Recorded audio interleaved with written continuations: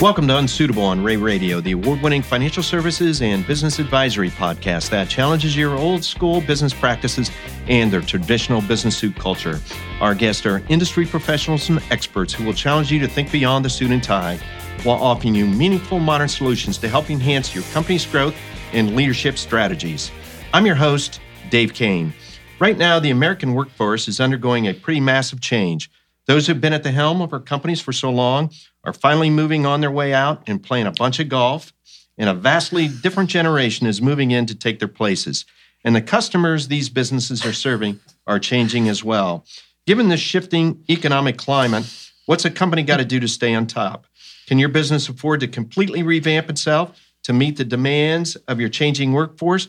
Or more importantly, can you afford not to? Maureen Metcalf, CEO of Metcalf & Associates, located in Columbus, Ohio, joins us again to talk about the importance of innovation and what that looks like in terms of leadership. Welcome back to Unsuitable, Maureen. Thank you, Dave. It's a delight to be here. Oh, it is, and it's a delight to have you as a guest. You're one of our popular guests. Thank you. In fact, you were on the show, I believe, last about 6 months ago, December of 2017. In fact, for our listeners, if you want to go back and listen, it's episode 113. And it's a great podcast. Take a look and listen to it. But our podcast community wants to know about an incident that you talked about back in episode 113. And you told a story about you were shopping in a big box store, went to the restroom, and came out of the restroom and your dress was tucked into your undergarments. Do you remember that story? It's a good thing I wear undergarments. Yes. And the podcast community wants to know, are there any other faux pas you want to share with the group? Let's not share them at the intro, but I may tell a story as we go through. Yeah. Faux pas. Now, that's a term we haven't used for a while. You know, we can keep going, huh? So let's start with innovating leadership, and I'll share something. You want to stay away from that undergarment conversation. You don't want to know what my undergarments look like. Enough of the folks at Lowe's saw them that. So, before we get started, let's talk about, while our listeners are taking a listen to the podcast, what is your website address? Go ahead and kind of give us some information. Sure. www.metcalf, METCALF-associates.com. If I were to do it over again, I would not have spelled it all out, but in the early days of the internet, that all seemed like a good idea. I'd encourage our listeners to take a look at that website. There's a tremendous amount of information. You'll see that Maureen's a speaker around the nation on leadership topics. There's all kinds of books and articles you've written and blogs and you name it. You're 24/7 on this leadership thing. It seems like it. There is significant section under thought leadership. I think there are about 10 categories. So Forbes articles, radio shows, books, white papers, and hopefully soon you will be on the radio show so your listeners can come visit you on our channel. And you're a writer for Forbes magazine, is that correct? That's correct. Okay, and there's access to that. So folks, we have a leadership expert without a doubt in front of us. So we're looking forward to the next few minutes. The topic today we want to talk about is don't be a flip phone leader, develop innovative leadership skills. And that's a great lead in. So what I mean by that is I've worked with a lot of leaders who get hired because they're really good at something. That's why people hire us, right? We're good at something. And yet over time, they spend so much time on the things. So they're a great technology leader, or they know accounting, or any number of skills. And over a decade, then they're on occasion asked to depart because they have continued to update their technical skills, but they haven't updated their leadership thinking, and they're old school. And that old school thinking does not allow them to lead in the current environment, given what we know about neuroscience, given the next generation of people coming up and what they expect in the workforce. I can't be leading like it's 1999. A little Prince reference there, right? Much better that than my undergarments. That's correct. So, we talked, you and I had a brief conversation prior to production about our consulting group, Ray Consulting Group. group is out and talking to clients and other network individuals, and we track a couple things that are on our business owner's mind. And one of them is succession. And we commonly hear, I don't have the next leader on board. I don't have the right person on board. So succession is on the top of a lot of individuals' minds, business owners. And I think there, when we hear that, we immediately go to the leadership programs that company may or may not have. And this is where you're referring to innovative leadership programs. Mm-hmm, mm-hmm. So let's start there. Why do we need innovative processes and programs to lead? As the world is changing, and this is an overused phrase at this point, but it is changing. We were talking about blockchain and cryptocurrencies and artificial intelligence. I interviewed someone recently who does AI work, and he said it's already here. This stuff is already happening. Now, they're doing fraud detection for tax collectors, for IRS and folks like that. And he said, these machines are already learning faster than our analysts. And we have smart analysts. It's not that we hire dumb people and the machines get ahead of them. But then we have to learn. Now, this is not the stuff we see in the movies with sentient computers, but there's a task and the computer learns. Within that context and with what we're learning through neuroscience, leaders have to continually change how they lead because who they're leading and what they're doing as leaders has changed.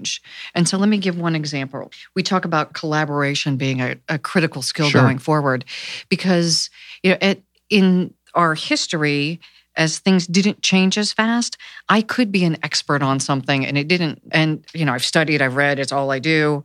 I know everything about it. At this point, I couldn't keep up with the latest leadership stuff if I had to. I would literally die because of the rate books come out and research comes out. And I do a lot of this stuff, and I never feel like I know everything. So this idea that I have to pull together the smartest people I can get a hold of, and we will collectively think through a problem, which means as a leader, I have to acknowledge to myself, I don't know it all. And I have to admit that to other people and take steps to find the folks. It means I share credit. What I see with leaders, the hardest thing is to admit that I don't know it to myself because I want to know stuff, right? I want to be the smartest person. Is that in the checking your ego at the door? Is that my ego got run over in the parking lot, I think. It's Well, what's interesting, and I've heard you speak a number of times and listened to some of your podcast, is that as a leader yourself and you are constantly studying leadership, looking to make changes, bring new ideas to the table. And I think that's maybe, do you see that in the marketplace and clients you serve, that maybe somebody's just content with their leadership style? Those usually don't hire me. But what's interesting, and you do this with your podcast every week, right? You get to talk to a bunch of interesting people. And if your brain is open, you're learning and you're updating how you think about things. I have talked to people about what I do, and they've said, yeah, I don't need that stuff. And on occasion, I'll run into them later and they don't still have that big job they had. And I don't usually invite them to revisit that question. But there are plenty of people who don't believe they need it or don't have time for it, right? I am so busy, and we all are. I mean, that's why we do podcasts, right? That people can listen or watch. Hopefully they're not watching while they're driving, but they listen while they're driving, while they're working out, while they're walking the dog. We multitask so we can stay current. And your podcasts do a beautiful job of continuing to expose people to the topics that they don't have time to be an expert on, but they need to be aware of. Yeah, well, thanks for that comment. We've worked hard at that. We've had to fire our producer a number of times. But he's well overpaid. Back. He doesn't go away. He just keeps coming back. Does that mean he's working for free? Yes. So, when we start talking about these innovative leadership, sometimes you kind of get stuck. Oh, that's for the large companies. That's for the publicly traded companies. That's for those guys to deal with. My business, my $2 million revenue business, my $5 million, my $10. I don't need that. And I think that's maybe the opposite. I think it is the opposite. It's interesting as I've done this more, I've gotten exposed to a lot of parts of leadership and how our community runs that I had been unaware of. So interviewing someone like Alex Fisher from the Columbus Partnership, Columbus 2020, which will be called something else after 2020 probably, but they now have a 100-year plan for our city. What does that look like? And what are they focusing on? Because if I have a $2 million business, I want to make sure that I'm on the positive end of that plan, not on the negative end of that plan. So as leaders of smaller businesses, how do people work with nonprofits to get exposure and both? Let me give an example. Life Care Alliance delivers Meals on Wheels. One of the things they do is have volunteers kind of adopt routes. So if I'm a small company and I'm struggling with team building, one opportunity may be I have people from my organization adopt a route. And each time I pair different people who don't know one another. There are things we can do by being aware of what's going on in our bigger community. And you talk about these things, I talk about them. We have to look for opportunities that are unconventional because some of the conventional stuff, one, doesn't work anymore, and two, isn't available if I'm a $2 million company. I don't have the funds to go do the stuff I used to do when I worked for that big guy down the street. Right. Now, the size of the clients that you work with and consult with on leadership, can you give us kind of an idea of the type of clients you work with, size-wise? Again, I want to get our listeners a good idea of some of the services that you offer in leadership. Because I mean, I like I said, I subscribe to kind of your thinking, you're innovative. You know, we've had those conversations. I want to just kind of share that with the audience. Thank you. So one of my commitments is the world gets better because we have better leaders, or it gets worse because we have worse leaders. So we've done a lot to make stuff available for free. So if you have zero money, you can go to the website, you can take free assessments, you can download the radio shows that you and I both invest a lot of money to produce these as a service to our community, right? So there are radio shows, books, assessment, or articles and assessments. The next step up is someone can buy a book. The next, for whatever, $25, $35, $45, whatever price it is today on Amazon. Then there are online training courses for about $500. And people are using those for Project Management Institute and CPAs and law firms to get continuing education credits. And if you go to the website, there are things you can log on to and get a discount as well. And then so those are available to everybody. We do an IT leaders program, and the cohorts are 50 people each. We're signing folks up for our fourth cohort, also very reasonably priced. Sure. It takes the online program and also adds in an in-person component. And then I work with corporations and nonprofits. So a broad range. And just to give you an idea, right now, the first cohorts of the IT Leaders Program, there are 60 different companies represented. So they're small and large. Sure. Certainly the large guys can put more of their people in a class, but it's also available to smaller companies. Good. You know, you do realize that our production crew, our marketing crew gave us this really nice, carefully scripted script that we were supposed to follow today. You know, we haven't followed one piece of that thus far. I'm okay with that. You okay with that? You know me well enough to know I wouldn't follow the script even if you asked. That's right. That's why I told you didn't need to prepare and all that final outline, because we wouldn't file that. But you could step into a company, consult with a company to talk about their leadership strategy programs, like I mentioned, with succession, and somebody may not have a team in place, but you could actually assist with that. Absolutely. So I'm really assessment heavy. So we would go in and start with assessments. There are inexpensive ones and there are really expensive ones. And for some of them, there's a really good reason they're expensive, because they give us brilliant information. So again, we look at the range of tools the clients needs and ability to pay. We assess who they've got and we assess what they need. What I need as a small company that doesn't do very complex stuff is going to be different than what you need as an accounting firm. You're going to need much more complex thinkers, longer term time horizon, ability to deal with the really nuanced questions clients have. So what I would be looking for from your leadership team would be really different than a different leadership team. Yeah. I'm glad we took a detour from the script, because I think we have companies that they just don't know where to start with their leadership. And you hit it right down the middle. There's, you have to do the assessment. And I think that is where your expertise comes in play to get a program in line. So notice how they're waving us to get back on script. we got to get back on script here. Let's talk about what is innovative leadership. So to me, there's the leadership part, and then there's the innovative part. And the idea that I have built into my thinking algorithm that I will continually update how I lead. So it's innovating how I lead on a continual basis.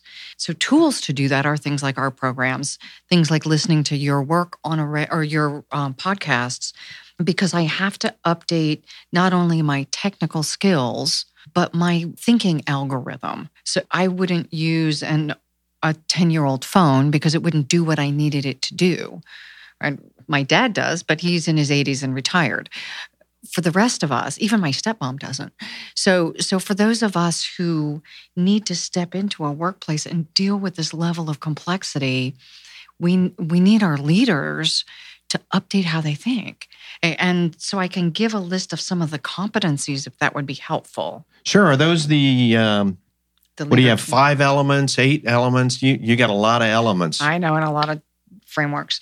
This is actually the Leader 2050 competency model. It was published. Sure, that'd be great. In a book that's used in a lot of MBA programs by the International Leadership Association. And I say that to say it's been validated. It's not something I came up with over beers. So there are 7 competencies, and the first one is professionally humble. So that was that thing that you were talking about, that if my ego walks through the door before the rest of me, there's a problem. Unwavering commitment to right action. Think about all of the times we're seeing now where leaders across the board, business leaders, church leaders, political leaders, do things to hit results because the market requires it. And often they veer from their ethics. And often good people pressured to do things, and you succumb to the pressure, and then you look back and you don't know how you got here. The third is 360-degree thinker. I can step out of the situation and evaluate all of the interconnected pieces and then make a decision. Kind of the helicopter view. Yep. And again, as we are now living truly in a global society, I can make a decision in Columbus, Ohio, and it could impact my colleagues around the globe. Intellectually versatile. This is that I stay current, not just on my small stuff, but I'm aware of the broader range of interconnections that I have to be aware of. And this could be, I read biographies, I listen to music. It's interesting how many CEOs in Columbus are in bands. What do we do to refresh and to connect with people? How many people, I read the other day that most of the billionaires in San Francisco go to Burning Man. That was surprising to me. That was a bit of an outlier. What do people do to connect in ways non-traditionally so they come up with the big ideas? Because I did not imagine I was going to go to Burning Man. No, I wouldn't see you at Burning Man. I wouldn't go there either. I may now. So then the next couple, highly authentic and reflective, I take time to reflect on what's happening and correct my action. So I can't innovate if I'm not continually evaluating and course correcting, which is hard to do. It's embarrassing sometimes to admit you've done some things that I won't share. Yeah, we're all there. Totally relate to that one. Then the last 2, ability to inspire followership, which for me is a lot about trust. People aren't going to follow me and feel inspired by me if I'm out of date and not trustworthy. And that connects with this authenticity and an ability to admit my mistakes, be vulnerable, not be ridiculous, but... Sure. And then the last one is innately collaborative.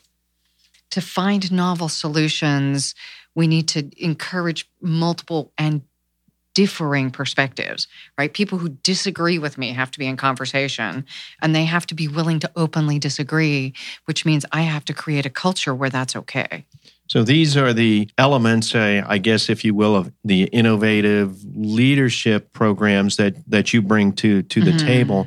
You have those listed in order 1 through 7. The first one we talked about was professionally humble. Is that your favorite one? Is that where we start? If I'm not humble in this whole process, how can I get to 2, 3, 4, 5, 6, and 7? If I'm not humble, often I don't admit again to myself that I need to get to 2, 3, 4, 5, 6, and 7. So a leader, as you pointed out, can look at their own leadership style and be very, very critical and want to improve. That's what we hope. And it's a bit paradoxical because I have to have confidence. We don't want leaders who are, slinking around thinking they're idiots. I want someone who's confident and also humble. So I'm willing to reflect. I'm willing to be authentic. I'm willing to admit mistakes and learn. We talked about you going into organizations regardless of the industry, but do you do a lot of one-on-one consulting? I do, and so executive advisory kind of stuff, working with senior folks, and also coaching.